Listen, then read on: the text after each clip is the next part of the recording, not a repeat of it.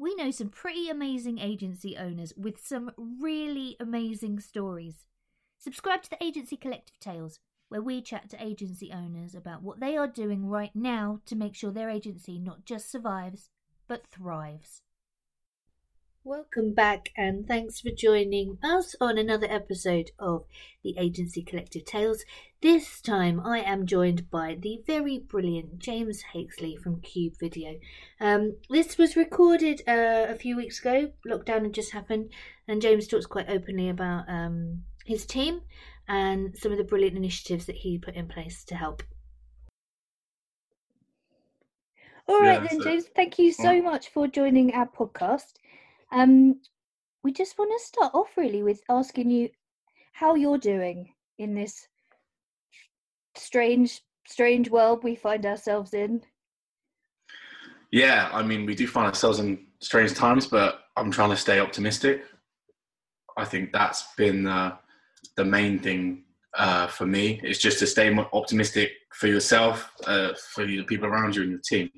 Yeah. And I think, obviously it's been a challenging time over the last 6 or 7 weeks, but you've just kind of got to get on with it. If you're leading a team, at the end of the day, your team are looking up to you, and a lot of the advice that they need and support they need, you've got to be that person to kind of keep them motivated and just help everyone kind of stay on track. So yeah, right now as a leader, I've kind of been trying to juggle a lot of things, whether that's finance or clients or not so many clients, but also just trying to stay positive.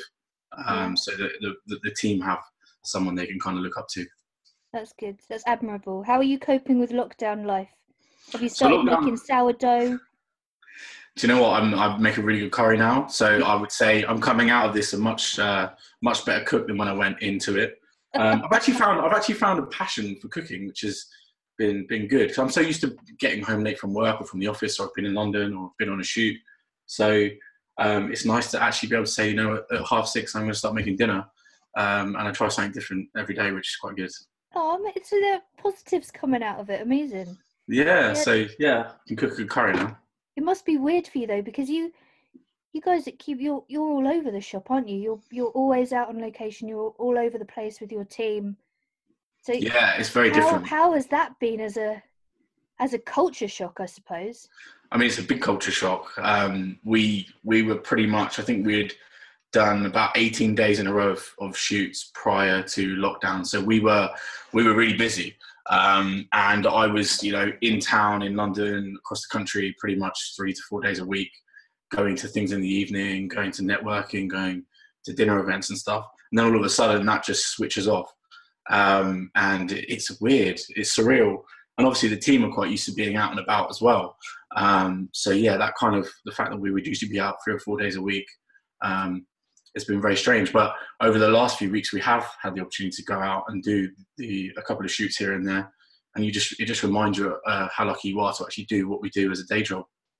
Yeah. How's that worked then? Has it been awfully strange trying to keep to the lockdown laws and the social distancing whilst shooting? I mean, so we've only done a couple of shoots, and most of those have been for either medical related companies or local councils. So we did support a local food bank for the council to go, and we donated our time and service to basically produce a video to help them promote what they were doing there to raise funds for everyone. So that was good. But yeah, it's very strict going in and out there. You sign your name with one pen, that goes into the dirty pot. They're then washed. Every handle's got tape on it. We've got to wash our hands as soon as you walk in the building. When you walk out of the building, gloves, face masks, and a minimum of 2 meters away from each other. So we've had to kind of stick to that. It also means that we're just, that you just take the essential stuff with you. We're building the kit in the car. We just walk in with the camera. It's sign in, make sure we're clean, get on with it, and spend the least amount of times you need to on the shoot. So yeah, it's been very efficient when you're there, and just making sure that you are keeping the distance and wearing the gloves and wearing the masks, and just making sure that everyone with you is safe. Yeah. Was there ever a moment where you sort of forget and it goes back to the good old times, or is it just it's just too prevalent and there's no way you could forget that you social distancing? I think it, sometimes you're like, whoa, you're getting too close. But it's more of a it's more of a funny thing than anything. I think, you know, you're very conscious that you are trying to stay away from each other. The weirdest thing is not shaking hands. So used to doing that. So everyone's just kind of like bowing at each other now, and just kind of, curtsying or just doing something awkward. And you're just like, yep. But yeah, you've got to be careful with these things. You know, it's important to kind of take the right steps to stay safe, and also just the people around you. But yeah, it's weird. And I do think when we go back to normal, something that a lot of, you know, we haven't heard much about is that kind of transition back to work. And I do really feel that there's going to be a challenge for people that have got used to this way of not touching door handles, not shaking hands, not being at the office. And we're going to have to slowly get back to the norm if that's possible, or just, sticking to that social distancing, that then becomes the norm. Yeah. So it's going to be interesting. I think you do have to think about the team and the people around you with that, because, you know, it's a change and shift in mentality in the way that people think and work. So you've got to be very conscious of those things. So how have you been managing that with your team then? Because you're such like a young, vibrant, go-getting like crew. How have you managed? What are you doing to keep the culture? Like, how are you maintaining that buzz without everyone just being sad at home? Yeah, so that was a big thing. Like culturally, that you're exactly right. So we're quite vibrant. We're a young team. We run at everything full pelt and just trying to do crazy stuff here and there. And yeah, from day one, I've just been very transparent. I think transparent and being supportive was the first kind of things in my head, and was just to ensure that everyone was safe and able to work from home. So that first week when everyone was running around thinking like, what's going on? We actually had moved to working from home from the 13th of March. So we were kind of ahead of the curve for the lockdown. So everyone took their machines home. We'd already worked out how we were communicating through Slack and using our project management software.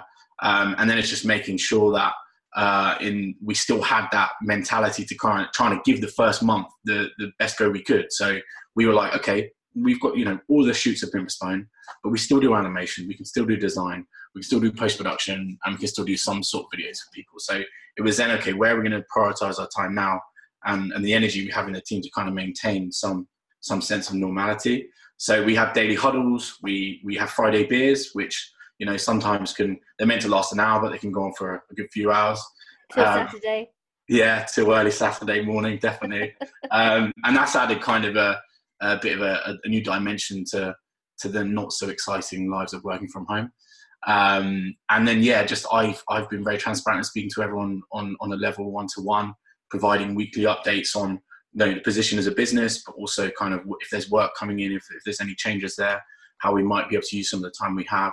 And then, I've also been very transparent if we have had to make a change or look at something differently to ensure the long-term survival and growth of the business. And I've been very open with the team, and the team have been really understanding. I've been massively impressed with how the team have jumped at the opportunity to try and help where they can within the business, and help our clients. And it's nice. And it's nice I've kind of stepped back and been allowed to focus on people a little bit more, not just clients and delivery. So that's been nice. And I think, the team have kind of appreciated that. That's brilliant. And I guess the degree that you're being transparent with them about the state of the business and about how much business you have, good or bad news, it's about giving reassurance, and it's about people knowing where they are. Like, if you know where you are, you can deal with it. If your staff had any uncertainty, I imagine that's when perhaps they wouldn't be feeling quite as good or quite as good. I think it's, I always try and be very transparent and just kind of paint a clear picture for everyone. I think if everyone's kind of on the same page, we're in this together. That's the end of the day. It's not on us and them or anything like that. We're a team, you know. We're friends as well. So it's just making sure we're all looking out for each other, and we do that anyway normally. So all it's just been is just trying to present every week. This is where we're at. And then if you do have to make a hard decision, then it's not a surprise to people. It's kind of, we knew this was coming. We felt this was the right choice. It becomes a team decision, not a management decision. I think that's also really important, especially when you've got a small team. That's really interesting. So have you taken that degree of transparency to your discussions with clients post-COVID or throughout this shenanigans? Yeah, I mean, the first thing we did was kind of reach out to all of our clients and just say, hey, we're here to help. We're here to support you, both as a business, but also if you want someone to talk to, you can speak to me. And I've been kind of dedicating time every week to speak to clients one-to-one, just about general life and how they're feeling.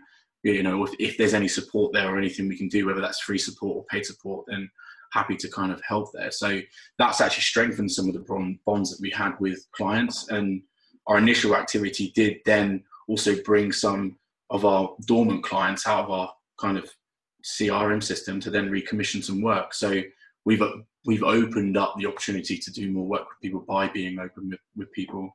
And we just kind of, as soon as we pivoted, so as soon as we realized, okay, shoots aren't going to happen, what are the things we can still provide? We're very transparent with our clients, and we can help you here, here, and here. We've also got this stuff in our archives you might want to think about, and that opened up the chance to then have some of those conversations. And yeah, we looked at some of the businesses where they would be less impacted as well. So technology, pharmaceuticals, any of the government-backed organisations, and also spoke to them and said, you know, we're very much here to help, and that's helped us kind of get a trickle of work through over the last few weeks. That's amazing. So talk to me about what you did for the food bank, because I think that's just brill. So the food bank, we actually got listed as a Crown commercial supplier for COVID-19. So I took the initiative to kind of say we're open to offering our services for free, or at least heavily discounted, depending on what the initiative was or the organisation. And then a local councillor reached out and said we're actually we've actually got a food bank we've scaled up over the last few weeks to kind of help the demand just in the local area. Do you think you'd be able to just come in quickly and help us do something? You know, it could be on a phone or whatever. And I said, you know what, we've got some scope here to help properly. So, you know what, I will properly work with this on the team and kind of build out a video here that you guys can use to get fundraising and volunteers. They just wanted you to be a general volunteer, did they? So they just said, well, how can you help, sort of thing? Is there anything you can kind of do? And they knew that one of the councillors knew that we did video, but they were happy to send us clips on their phone, and we just kind of put it together for them. But I said, no, well, let's do this properly. So I went down, recce'd the site, and said, okay, yeah, we're going to come in and we're going to put a whole storyboard together. We're going to do this properly. And we interviewed all the councillors. It's a cross-party initiative, so we were showing that everyone's got together on this cause, filmed a load of the volunteers, and then we obviously filmed the food bank in use and who it actually helps as well. And it serves about 3,500 people a week. Bloody hell. Yeah, so it's a big initiative, and that's people that can't get out of the house, or have, you know, in some economic difficulty. So it's been nice to actually spend some of the time that we have to kind of provide a service that we do every day to actually help something local. And you think these are going on across the country as well. So I think it's important for anyone who's got some skills where they might have a bit of downtime to just kind of, if it's not volunteering, it's just donating that time to help them spread their message, really. There must have been such a boost for the team as well, though. Like, just doing good. Yeah, so I also made sure that kind of everyone was involved, even though that we were working from home. So I actually went and did the filming. So I've taken a lot of the filming on just so that I take more of the risk, and the guys can sit at home and edit and do all the pre-planning and stuff like that. So I involved them in the storyboarding and the concepts and what we were going to do together. And then it's been edited by someone else as well in the team. So everyone feels like they've had an input on creating something for a good cause, which I think was really important. Instead of just hoarding it for myself and saying, I'm going to do all this, I think let's involve everyone. And yeah, it was really positive. It was kind of like, oh, wow, we're actually doing something to help. We're actually doing something for good. And I think it's really important. I think I'm hoping that they raise some more funds so they can help more people. That's amazing. So what's the plans for Cube in the foreseeable, while we're all just waiting to be told what to do next? How are you coping with that bit? We're all just waiting, aren't we? Yeah. So like I said, I'm remaining positive and optimistic, but you've also got to be realistic. So we're kind of looking at this in a weekly window, and I think, you know, we've built upon some of our early engagement with clients. So we're just trying to expand those conversations and say, you know, you're still going to need to do all this stuff once we're out of the pandemic. So is there any kind of stuff we can work on now? And just looking at also new partnerships. Are there some areas that we can strike up relationships now that can then solidify us in the future. And then we've been working a lot on stuff that isn't also client-focused work. So we've been looking at improving our marketing, our social media, our offering, the business as a whole, so that when we've got the go-ahead to kind of say, yeah, it's back to some form of normality, you can go back to business. We've kind of got a stronger foundation to kind of build upon there. And we are building out a strategy to kind of work out how we're going to deliver some of these other services out to people if there is still social distancing, and also just a plan of action post-pandemic. Because I think it's quite easy to just get stuck down in the everyday as well. So it's important to actually think about, what does it look like in 3 months' time? What does it look like in 6 months' time? How can we kind of help and carry on going? Essentially, you've got to make up some of the lost ground for the last few months, but we don't know. So it's just kind of at least having some formal plan just to make sure that if you do get the go-ahead to go back to normal, then when will we know? When will we know? When will we know? That's the thing. When will we know? But it's essentially, it's going to be a rebuild, really, isn't it? I think for a lot of businesses. So it's just, and it's not going to be the same as well. So I think also drawing on some of the learning and understanding that we've had over the last 6 weeks, how can we factor that into, our client communication or our team communication or how we do things moving forward? I think there's a lot to learn. Yeah, for sure. It's definitely easier to get hold of people in a pandemic. It's easier to get a hold of people in a pandemic, but a lot of people spend time on Zoom, so no one wants to ring you anymore. So it's like, hey, you're trying to ring me, but sorry, I'm on a Zoom. I'll call you back. And it's quite funny. And then all of a sudden, people have forgotten that you can phone people. So when you actually say to someone, hey, I will give you a phone call, they're like, you're going to send me a Zoom link? I said, no, I'm just going to call your mobile number. They're like, that's refreshing. Thank God I don't have to put makeup on today. Yeah, so we all sit here with just our top halves, looking smart, and then we're all wearing shorts underneath this. So, or PJs, indeed. PJs. Well, yeah. James, thanks so much for having a chat with us. I think that's really, really interesting, really valuable. And I wish you and all the guys at Cube all the absolute best, because you guys are cracking at what you do. Thank you for that, Elliot. I appreciate that. And also, obviously, appreciate what you guys have been doing over the last few weeks as well, the support groups and the different bits of stuff we can get involved in. So everyone stick together and we'll get through it. Thanks so much for tuning into that, guys. Don't forget to subscribe. You can find us twice a week from all the usual places that you get your podcasts. And join us next time, where I am chatting to Claire Ritchie-Tompkins from SQN, chatting about what it's like to be a woman in an agency world, talking about the key communication skills that she has picked up in the industries that she's worked in. Really interesting one, that one. Don't miss it. Cheers, guys. Bye.